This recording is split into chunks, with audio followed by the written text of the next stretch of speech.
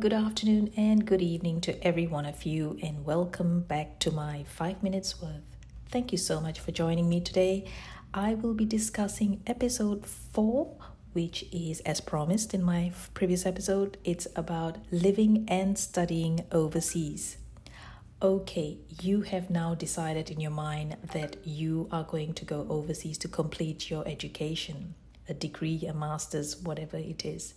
So now, first thing you need to do is sit down with your family and discuss that. Say what you want to do, why you want to study, and how much it's going to cost you.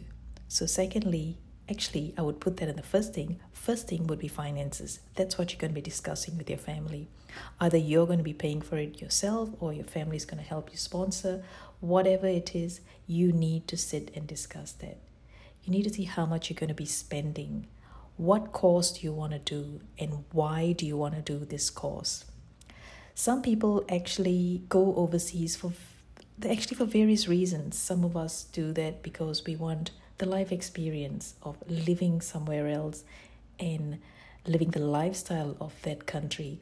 Some of us go there to actually do the course that we want to do and enhance our education and our career. And some people go there to actually try and see if they can migrate and live there. Whatever the reason, it's all individual. It's up to you what you want to do. But the number one thing is, whatever you want to do, remember, it is very expensive to study overseas. So you must be able to fork out that money that you're going to be spending there. This is a decision that you have to make with your guardian or your family.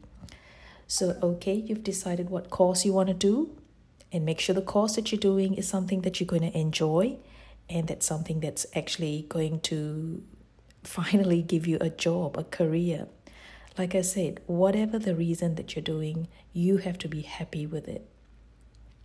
Okay, the next thing is the country. Where do you actually want to live? Do you want to live in America, Canada, Australia, Africa, wherever it is that you want to live? Why do you want to go there? Some of us choose the country based on the course that we're doing. Some countries actually have the best medical courses. Some have the best accounting courses. Some universities within the country have the best courses. So it also depends on what course you want to do. So now that you've decided the course, you've decided the finances, everything is all set and fine, then you also need to know, how are you going to live there? Are you going to live in a hostel? Are you going to rent out apartments? So these are decisions you have to make.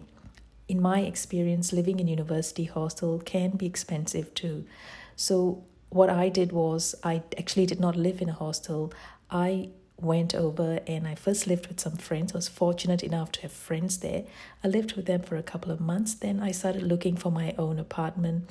And sharing would be the best way to go, because rental can be expensive for a student too. If you want to reduce a cost as much as you can, share an apartment and share with the right people. So I shared with a number of students. There's about 3 or 4 of us who stayed in a 3-bedroom apartment, and it worked out very well. So you can do that too. So prepare these things before you go.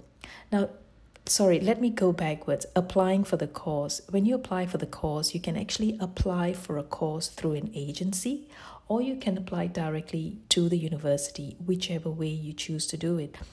It's good to go through an agency because they actually will look after every aspect of your studying overseas, like your visa. They'll help you apply for the visa too, or else you have to do it on your own. It'll take a little bit of time, but it's okay. Either way, it's up to you. So now you are all prepared and you're ready to leave. There will be a whole mixed bag of emotions running through your mind. I mentioned this in my previous episode. You will be scared because you're going to a new land. You've always been in your own birth country and you know the ways of it, and you know your friends and everyone. So you're going to a new place, new experiences. You're going to be missing your family, your friends. These are the things that you're going to be, and you'll be anxious about it. How are you going to cope with these changes? There'll be a lot of anxiety, lots of fear. You'll be sad, but yes, allow yourself to feel that way, but also focus on the fact that you are going to just go into an amazing journey, an amazing experience, and not many people may be fortunate enough to have that. So if you have it, go for it and enjoy it. Think about it that you're going to have an amazing, enjoyable experience. So once you reach there, you know that you are there for a purpose. Don't hesitate to make friends. Make friends with as many people. You'll normally start making friends with your local people. Like if you live in Singapore, you'd want to try and look for Singaporeans or Malaysians or someone in the Asian side.